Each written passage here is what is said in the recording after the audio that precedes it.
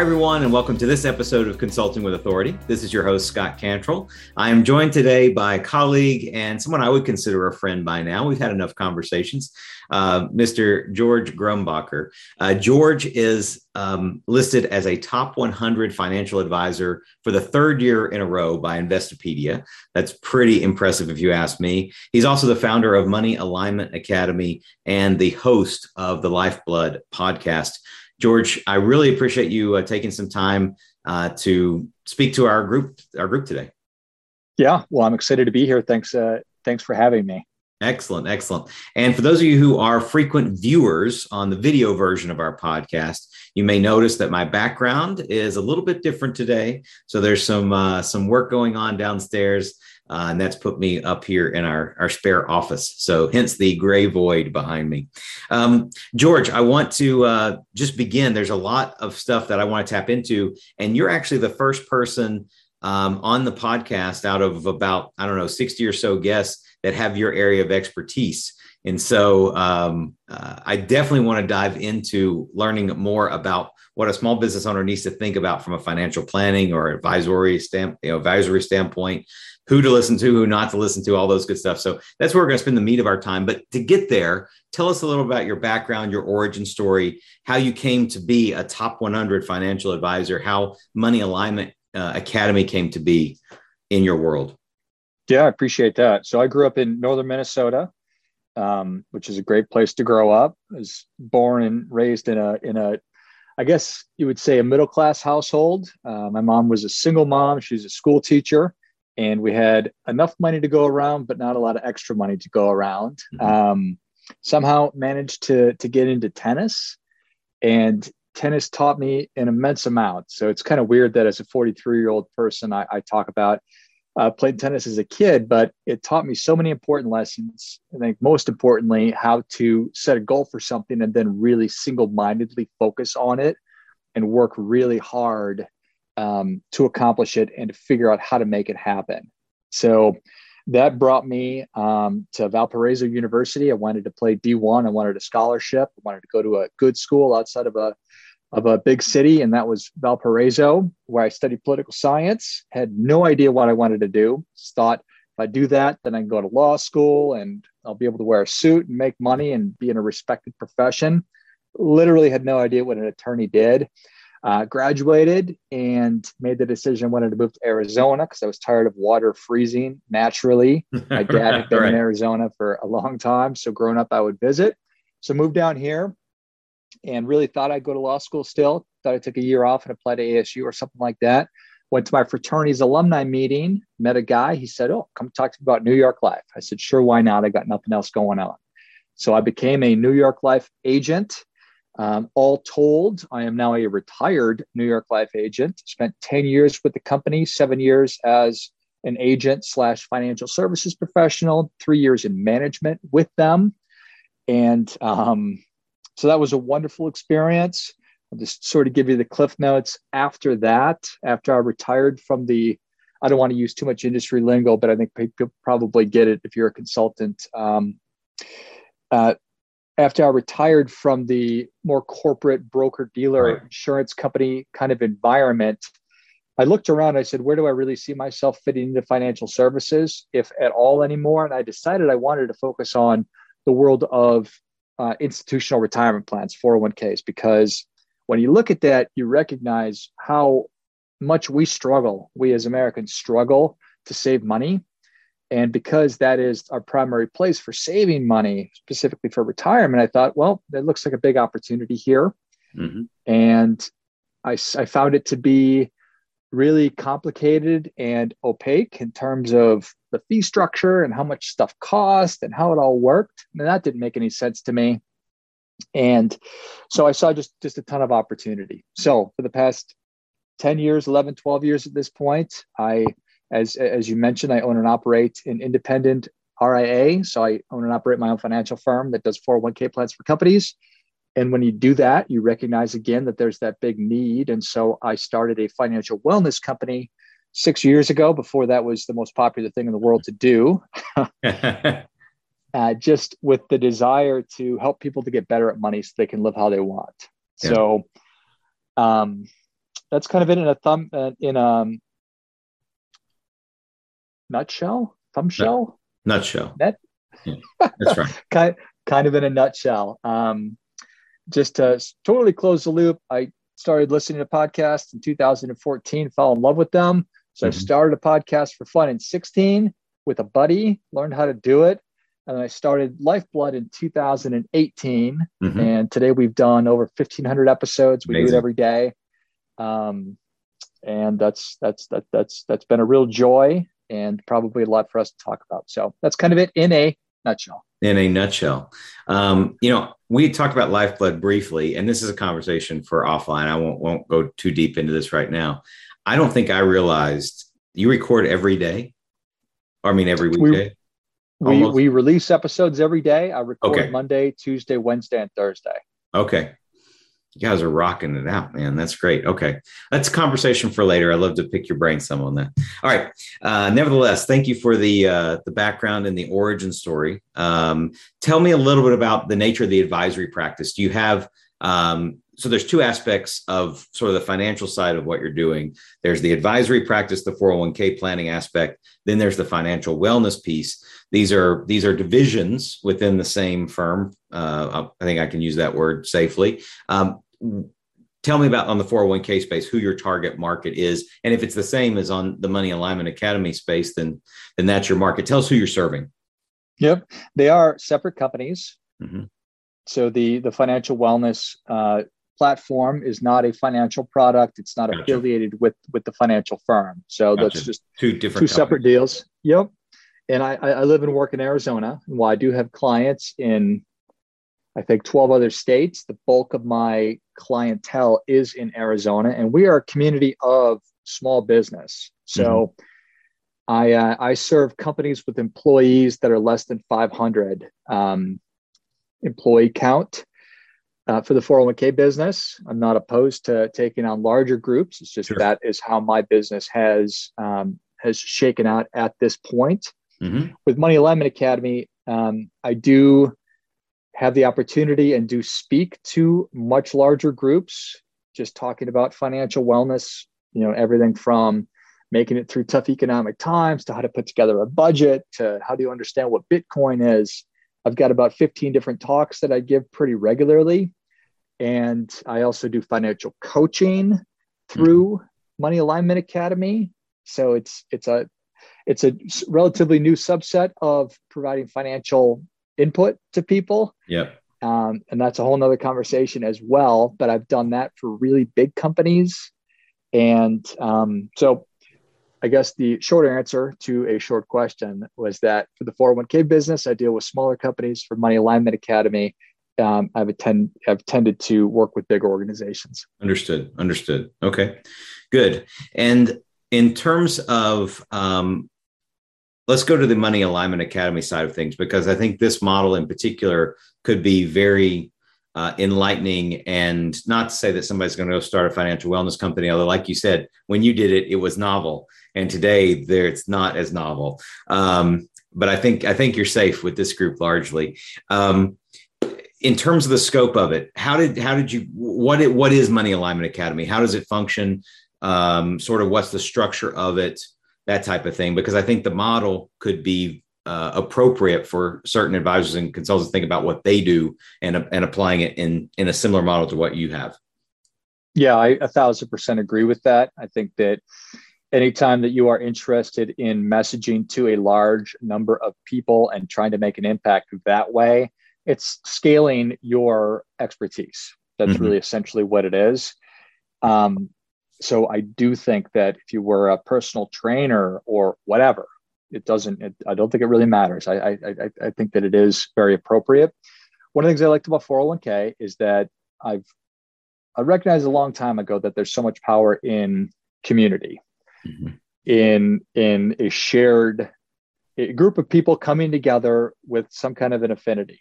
And that's why I like working with associations. That's why I like working with companies. And these days we get so many of our benefits through our employer anyway, that adding financial wellness just seemed like a no-brainer. I started it because I would be going and doing these in-person meetings is before Zoom was a thing. for my 401k clients, and just invariably, not everybody could be there, or there were a lot of different locations. So I thought, well, why don't I record these so that people can watch them if they choose to watch them at a later date? Then I thought, oh, you know what? I could just start, creating just little video segments. And I thought, oh, I could start making courses. Mm-hmm. And that's really what that's how it started. So as you mentioned, for people who are trying to leverage themselves, which is something that we're all trying to do, and to gain leverage, to create additional sources of income that are more passive than they are active, that's a big part of what I'm trying to accomplish with Money Alignment Academy. Obviously, I'm trying to help people to accomplish their financial goals, right, while doing that for a lot of different people. So there's something called self-determination theory, and there's 3 key components to that. Essentially, what self-determination theory is trying to do, it's trying to tap into and figure out, how can you really empower people to take full ownership of whatever they're doing, whatever change they're trying to make, and get them to be fully engaged while doing it? And they figured out that there's 3 key things that need to be present. There needs to be a competency factor, which means people need to feel like they're going to be able to gain mastery. So in terms of financial stuff, they need to be able to get resources. They need to learn the critical things about budgeting and investing and insurance and taxes. And obviously there's a lot. Yep. They need autonomy. So they need to be able to make decisions about how they want to learn. And so when I figured that out, I realized, okay, I need to be able to deliver more than just online courses. And so I started just doing consistent webinars that are live, that right now I'm just doing one a month, mm-hmm, that all of the member companies send their employees to. Mm-hmm. So that's a good opportunity for me to live be doing presentations on a topic that I'm able to select it, a couple of weeks away. So right now we'd be talking about inflation, just because that's what's going on in the world. So I'm able to be timely with it. Then I also do something called office hours, and you could stop me if I'm sort of rambling on here. No, this is good. But with what I've discovered is that so few people are ever going to interact with a financial advisor. 85% of people will never interact with a financial advisor. Interacting with a financial advisor is a really positive thing for people, because so much of the way that we interact with money is just behavioral based. Yep. People don't need to be wowed. They don't need to become MBAs or be impressed by my knowledge. They need simple questions answered. And so that's where financial coaching is. And so I do monthly office hours, and I do several of these where it's just an hour and it's set in advance. And anybody from my member companies can come and submit questions. It's a Zoom call. So they submit the question anonymously. And then I will answer the question, and then they can ask their follow-ups through the chat, which is anonymous. So it gives them the opportunity to directly interact with a financial professional in a way that's comfortable and that they wouldn't have before. We do a book club also, and we have a handful of other interactive type things that we do. We do something called the Strive Online Bootcamp, where it's a 2-week period where the whole idea is detoxing your mind, body, and money. So organizations love that because it gives them the opportunity to plug that into what they're already trying to do from a wellness standpoint. So they'll do things like, potlucks and bring lunch to work instead of going out to eat. They'll do walking meetings to foster healthy exercise habits. And there's a handful of those other things as well that I've tried to introduce that are more what I refer to as community. And so when you have all these things set up, it took a long time to get started. In terms of the coursework, there's 19 different courses that are also on the Academy, and that took the longest time to obviously create all of those and get them up there. But now it's just a function of that. I'm just maintaining the thing. Mm-hmm. But before I forget, we also have an online community that lives on my learning management system, where all the courses live, that is just exclusive to Money Alignment Academy. So I used to have a Facebook group, but not everybody likes to go on Facebook or is on Facebook. And so I moved that on to just an exclusive Money Alignment Academy. And that's an opportunity for people to then also go in and that was above and beyond. And so as people are thinking about scaling their expertise, those are great notes. People need to be able to achieve mastery. They need autonomy. They need the community experience. And you built in elements that achieve all of those things in different ways, so people can exercise that. So from kind of a business structure of the program, we won't talk pricing or anything, but from a business structure of a program, a given company will pay presumably a fee. Is this a monthly fee or an annual fee or a one-time fee? I assume it's ongoing in some shape, form, or fashion. What sort of, don't give me specific numbers, but what's sort of the breakdown of that structure? Yep. The company pays the annual tuition, and all of their employees then have their own login and have access to the entire platform. And some pay annually. I do have some that pay monthly, but they pay every year. Gotcha. Okay, cool. Ongoing access. If you create a new course, presumably it goes on the academy. They now have access to that. Obviously, you're doing a lot of live engagement as well. But to your point about scaling and leveraging yourself, you're not doing it one-on-one. As the group expands, you're still only investing 1 hour a month in that webinar. You're still only doing office hours, however many times you're doing it. You don't have to do more work as you add more people. So the program from a business standpoint becomes more productive and impactful because it's more people. At the same time, it also becomes more profitable for you. Exactly. Yeah. Okay. That's a great, I mean, it's an excellent model. And I think the key takeaway there is, again, the why you structured it the way you did and why you have certain elements. Because I know a lot of people say, well, I'll just create a Facebook group and charge for access, or I'll just create a Slack community and charge for access. And that may or may not have a play, or may or not be viable. But the thing is, that's only one way to engage. It's only one slice of opportunity in order to maximize the value and therefore maximize the retention, which now becomes as important, or maybe even slightly more important than new client acquisition, is the retention piece. You have to have these multiple modalities, multiple ways of consuming the content, and then obviously fresh content that is, always coming new each month. Good. I think that's a really important thing for sure. And very few human beings would be interested in creating as much content as I create, but I am right now in a stage of my life where I love doing it. Yeah. So I create a new podcast every day, and I also write a new blog post 5 days a week. So I'm just constantly creating new stuff and also new courses. That's just sort of the mode that I'm in right now. That's good. That's good. Yeah. And I think that is an important note that you mentioned, because you are, and you have been, incredibly prolific with your content development and creation. And certainly there'll be a number of folks listening or watching who are the same, right? Incredibly prolific with their content libraries, inventory. And there's going to be other folks who have some, but have done, little comparatively. And I think the note to them is, and maybe you can, correct me if this is wrong, or maybe further clarify this. My thinking is, start where you are. If you're going to do it this way, understand content creation is going to have to be a part of your process. You can't, it's not, I guess you could create a thing. It is static. You sell access to the thing, but that's a different model than what you're doing with Money Alignment Academy. That's a set deliverable, set course, for instance. You sell it for X, they get X, and that's it. In terms of your model, it is an ongoing community that pays ongoing, in an ongoing way, recurring revenue. And I know that's where a lot of people want to go to. But even if they have a little bit of content now, my presumption is, as long as it's quality and as long as there's enough to help someone move the needle, that's fine to get started, as long as they know they're going to have to continue to add more content over time. Yeah, 100%.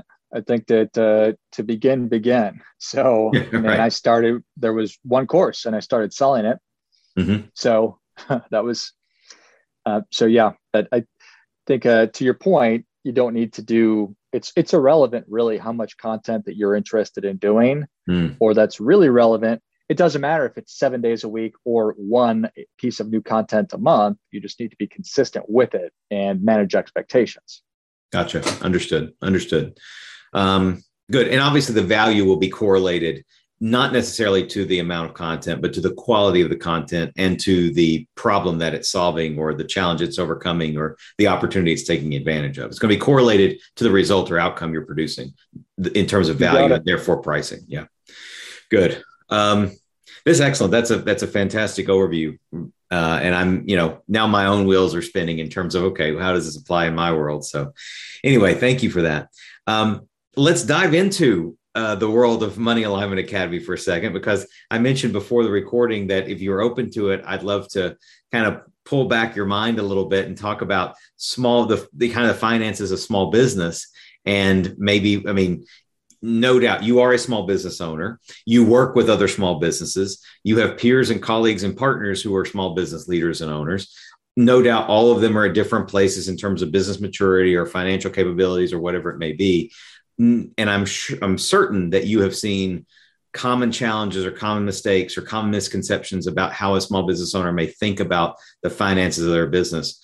Maybe we start at a really high level and then we can kind of get closer and closer to the ground, start at a philosophical level, then go to strategy, maybe even into some tactics as it's relevant. Philosophically, as a small business leader, and maybe people think differently. I know people think differently about money, but when you're consulting or doing financial coaching with an entrepreneur or a small business owner, how do you encourage them to think about either the finances of their business or how those finances of their business affect their own personal financial situation? Let's just sort of start at a philosophical level here.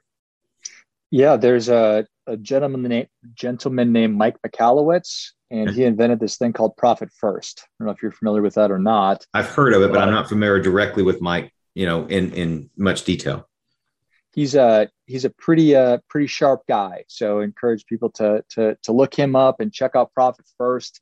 It is a very robust structure of how to own and operate your business. I respect entrepreneurs immensely. I appreciate the challenges and the desires and everything else that goes along with being an entrepreneur. And I totally get why everybody says, I just put everything back into the business. I invest everything back into the business. And I have a hard time convincing people of that, of doing anything other than that. But golden rule, the gold medal of personal finance is to pay yourself first. And so I like Mike Michalowicz's process of Profit First. It's the same thing. The reality is that if you are in the business of paying everybody else first and then waiting around to the end of the month, or to when your business sells, there's not going to be any money left over for you. I don't know how many successful businesses out there actually ever have a capital event where they exit and they are set for the rest of their lives. I hope it's everybody. But what if? There's a million different things in between today and when that's going to happen in the future.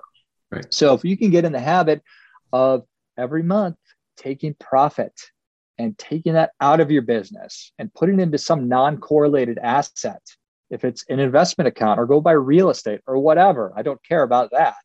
It's just a behavior that if you don't do that, you are setting yourself up for business success, but you're also leaving yourself and your family and your loved ones exposed to an immense downside, just catastrophe. Gotcha. COVID comes along and it crushes your business, XYZ, inflation, supply chain, whatever. You never know what's going to happen next. So as you are going, take some of that profit, take it out of the business and put it somewhere else. Gotcha.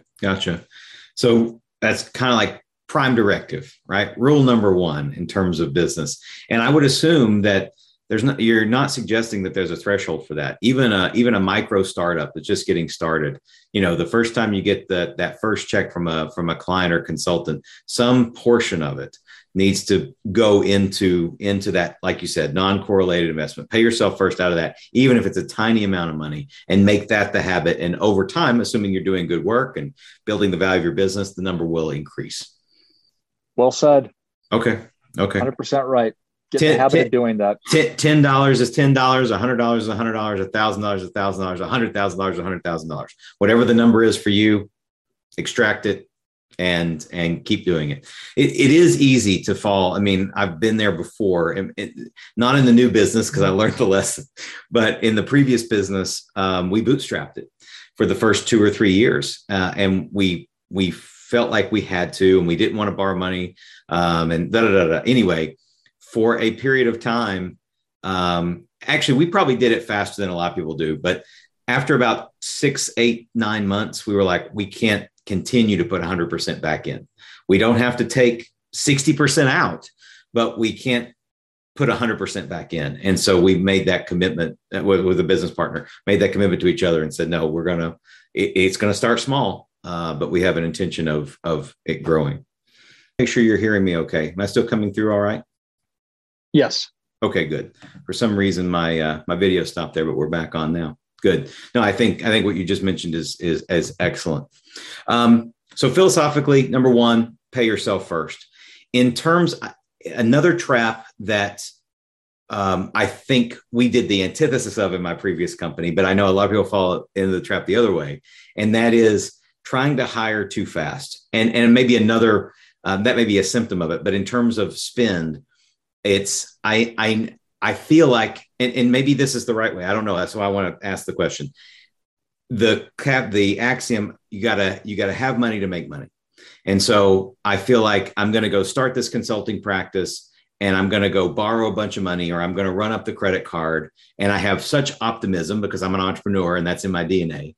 I have such optimism that I know that I'll go land and I'll put $100,000 on a credit card, or I'll go borrow it, somehow. And I know that I'll get that paid back in 12 months or 18 months. It's not a big deal. And then I'll start. What is your perspective in terms of it does take money? I mean, running a business requires cash flow. So it's not like you can start at zero and stay at zero. Right. How would you encourage an entrepreneur or a small business owner to balance this idea of investing in growth with actual dollars, as opposed to with borrowed dollars, as opposed to self-generated dollars? Yeah, that's a super good question, super tricky one to answer. My silver medal rather, the number 2 rule is to stay out of debt. Okay. So that's for individuals, yeah, because most individuals are crushed by credit card debt. They're living paycheck to paycheck, so it's not good. For a business owner, everything you said is 100% true. If you want to grow, it's going to take money. You can bootstrap it. It's just going to take way longer. Right. So once you have, I sometimes I think about it like if you're doing paid social media, if it works, then you have an ATM. I think Russell Brunson said that from ClickFunnels. Like if it works, then you have an ATM. If it doesn't, you're just flushing money down the toilet. Right. So if you have proven systems and processes, let's talk about hiring a salesperson. If you know that following this step-by-step process will result in sales, and your metrics, well, then by all means, start plugging salespeople into that process. But unless you have all those systems and processes really well documented and laid out, and you can teach that and then monitor and make sure that other people are going to follow them, well, then I think that you're hiring prematurely. We are in a time right now where taking VC money or just outside investing seems like this very, very romantic thing because of Shark Tank and everything else. Well, I also think that we're going to be in a time where that's going to slow down dramatically. And we might be forced to look for other means. If you can avoid using credit cards for anything, particularly if you're going to carry a balance, obviously do that. If you can get a line of credit from your bank, that is far superior. And that's easier to pay off. In terms of a small business loan or something like that, I don't have any experience there personally, so I can't speak to it. But it's all about, let's make sure we have a proven concept first, because I am a quick start. I get super excited about things. I want to jump right into it. But a little bit of older age has taught me that I want to be a little slower. Instead of running down the hill, I want to walk down the hill and make sure that I'm setting myself up for success in as many different ways as I can first, and making sure that I have good, solid cash flow coming in first. Yeah. Well, there's the axiom, which I never really bought I never really believed, and I know that some people, abide by it, but I think it feels like it's a temporary Band-Aid, and that is, volume of revenue hides a multitude of sins. And that's easy. It's easy to accept that as a truth when there is a volume of revenue, when everything's going well. But at some point in the future, there won't be. And those multitude of sins, whether it's debt management or hiring too fast or not having solid processes to follow, those things will catch up with you sooner or later. And so from a business strategy standpoint, finance part of it, my perspective, having done all the different ways, my perspective is that walking down the hill and making sure things are tight within reason. I mean, we're still entrepreneurs. We're still going to take risks. We're still going to make messes that we have to clean up. That's the nature of starting a business and running a business. But you want to mitigate the risks around those messes. You want to mitigate the risks around those things, which I think is kind of what you were getting at in terms of this measurement of whether you borrow money, you don't borrow money, how much. And what I wrote down was, don't fool yourself, right? Mm-hmm. Be as objective as you can about your actual situation. And as entrepreneurs, as small business owners, I know it's true for me, I have a tendency of optimistically estimating things.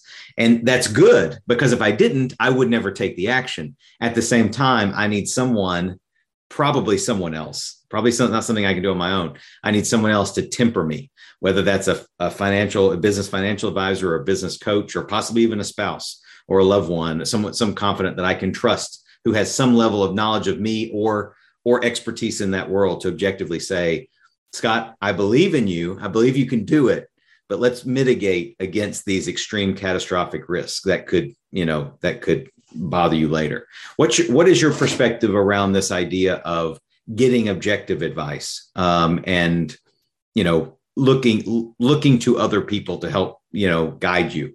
Obviously, that runs the risk of tempering your dreams and goals, but I know that there's a bigger risk potentially of not. What's your perspective on that? Yeah, well, I think first that you're right on. You can't lie to yourself.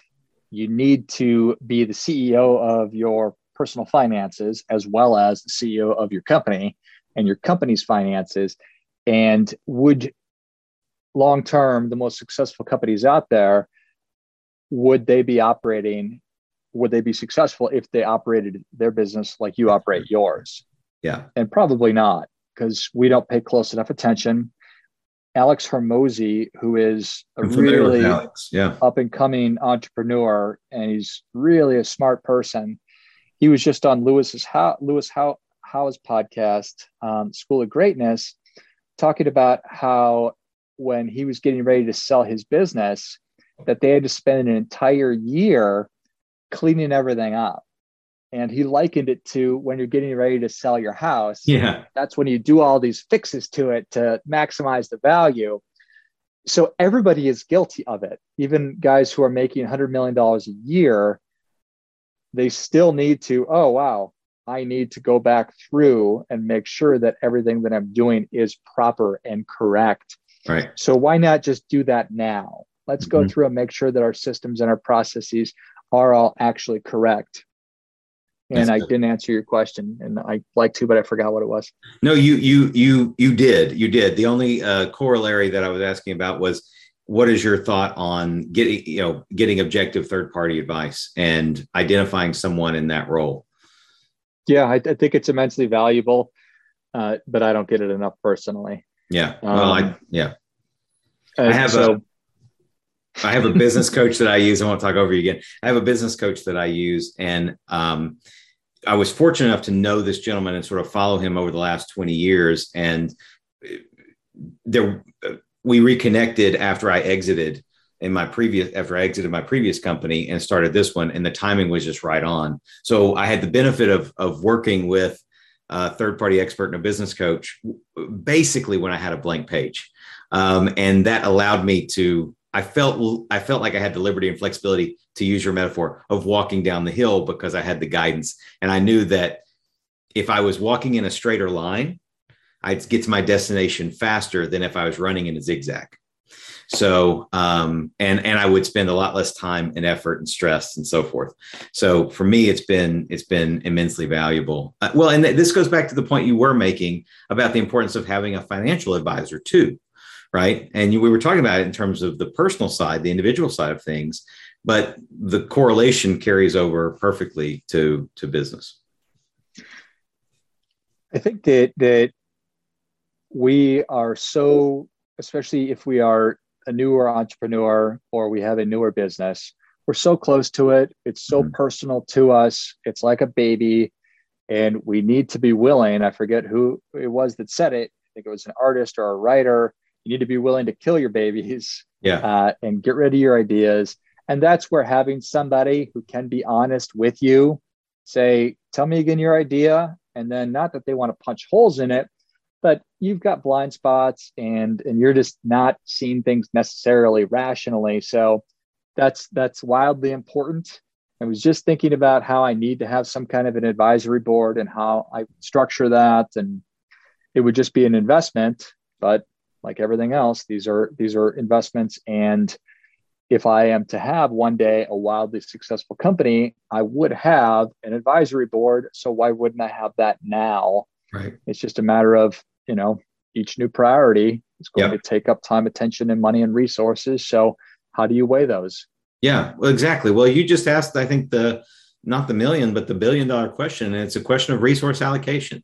And for entrepreneurs or solopreneurs, or even people that have a strong team around them, but it's a small team, there's always limited resources, right? There's never infinite resources. I mean, arguably even Elon Musk, based on the extent of the way his mind works and his dreams and his vision, even he has limited resources. So that never changes. It really becomes a question of asset allocation, time, money, effort. Where is it going to go and what's the next priority? And everybody kind of has to make that determination on their own. So the more objective help you can get to make those right determinations, the better. I want to go one level more detail with the last few minutes that we have before I ask a couple of questions that I always ask. And that is, and again, I'll go ahead and do the disclaimer. If you need to say it, we can say it. We can put it up on the screen later if you want. But this is not meant to be legal or financial advice. Please seek, counsel from your associated professionals. I don't know if that's good enough, George. But what I wanted to ask about was a couple of tactical things around business and business finance, and any notes that are relevant on the personal side, certainly share that, your thoughts. One of the common questions that I get when I'm talking to a young, and not necessarily age-wise, but a young business owner, from the business being young, is entity style and or entity type. And this is a question that I'm still trying to figure out in terms of my existing business. Do you have any? I mean, I know it depends, right? That's the truth of the matter, is it depends. What is your perspective for most entrepreneurs who are in the advisorial or consulting space? Is there, I won't even ask you to pick one. What's your perspective on that and how to choose an entity type? Yeah. So the most common that I recommend, that I utilize, just an LLC. Okay. So it gives you the protection that you need. It allows for, walk us through why. For you, why was an LLC the best choice?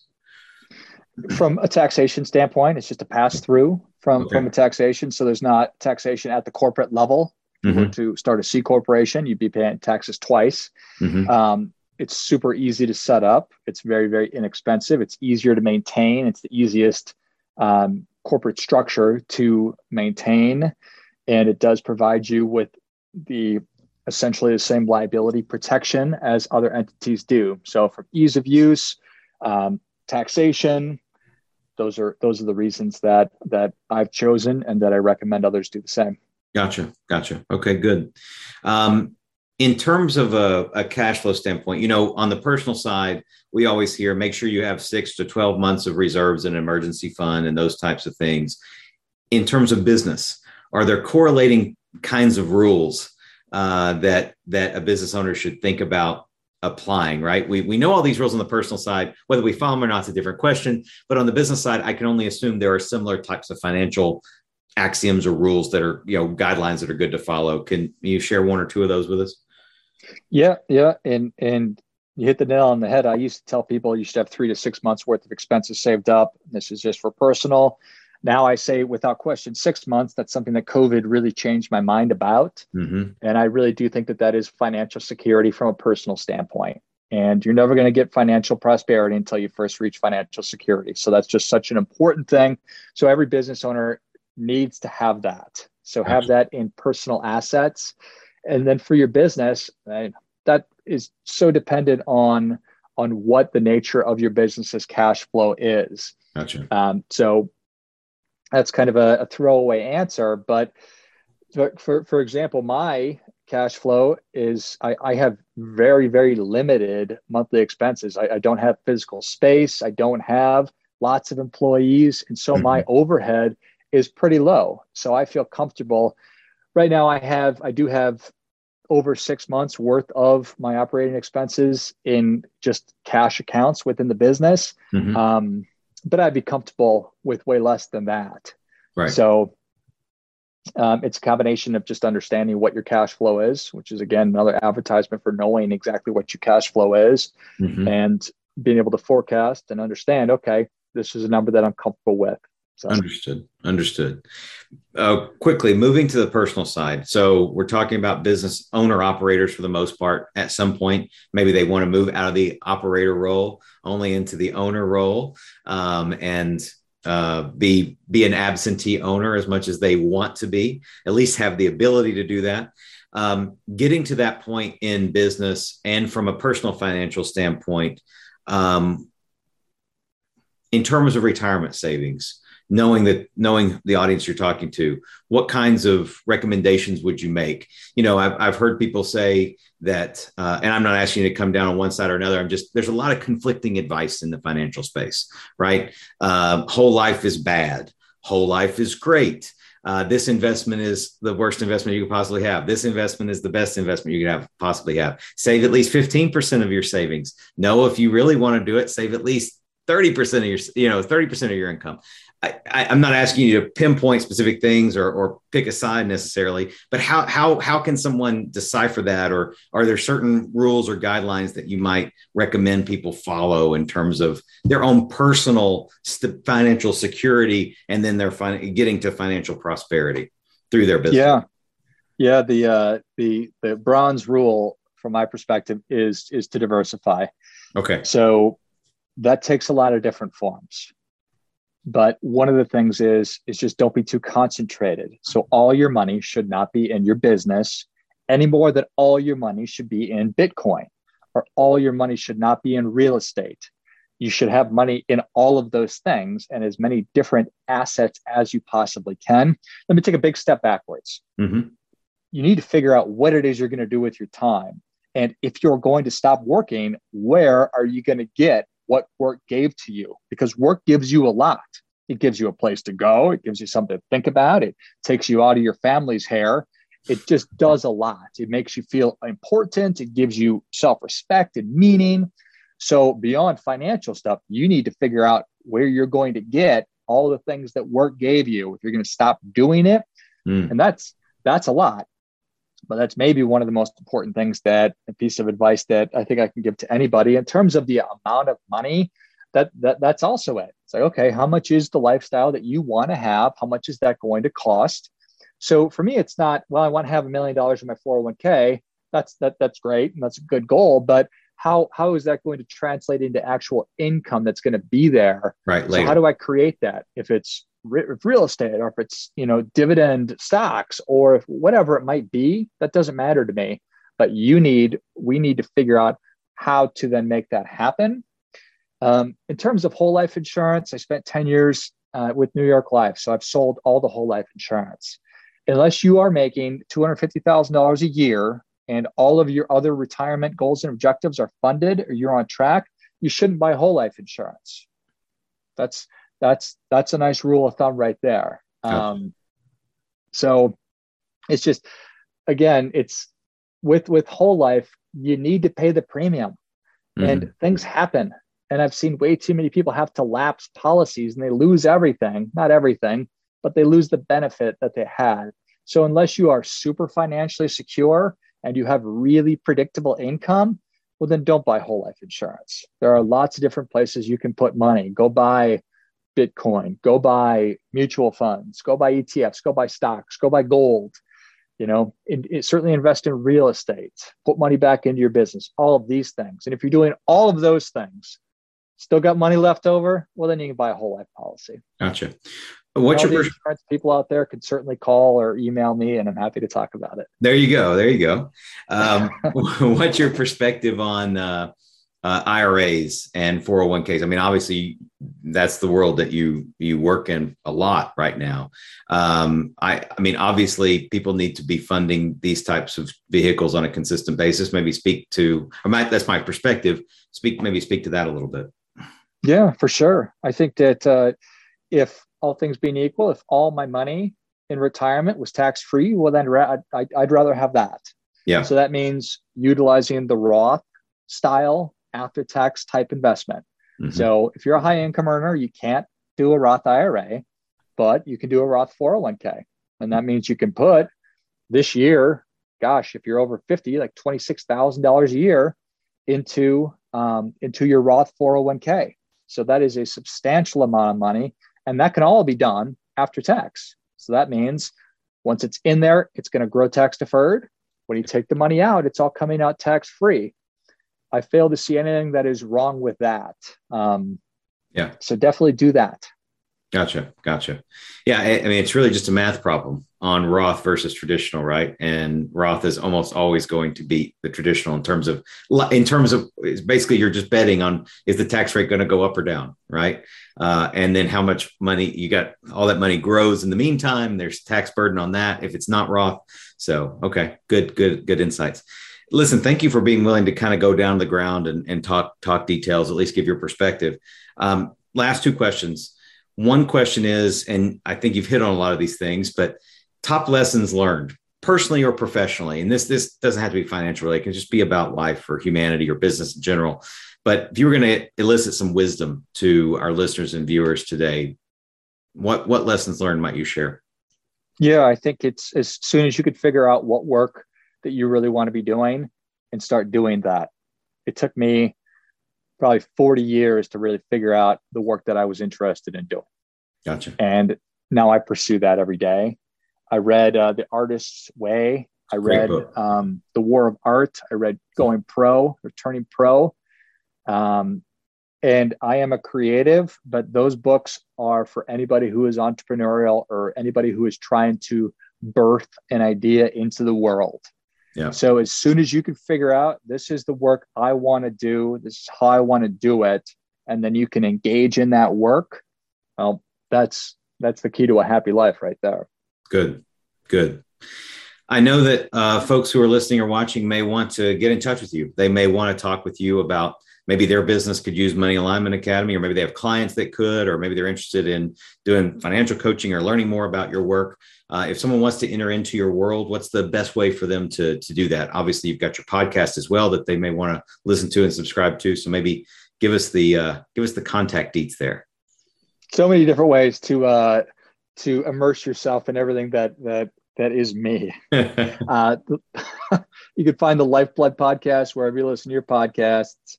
Money Alignment Academy is moneyalignmentacademy.com.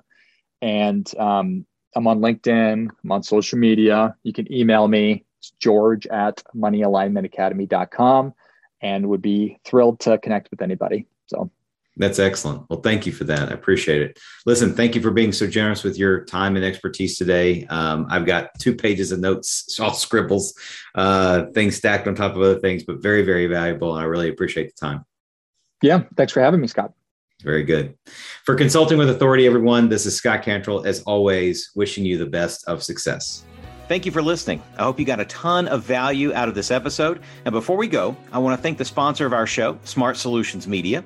Smart Solutions Media empowers business owners, consultants, and other independent professionals to easily attract better prospects and transform them into long-term clients. If you're a B2B consultant or service professional and would like to start filling your pipeline with better quality prospects, visit us on the web at smartsolutionsmedia.com to learn more about what we can do to help you. Be sure to complete the short 2-minute accelerated growth scorecard you can find on the website, and you'll receive a complimentary strategy session where we'll give you specific insights and recommendations to help you attract high-value clients. Until next time, make sure you are consulting with authority.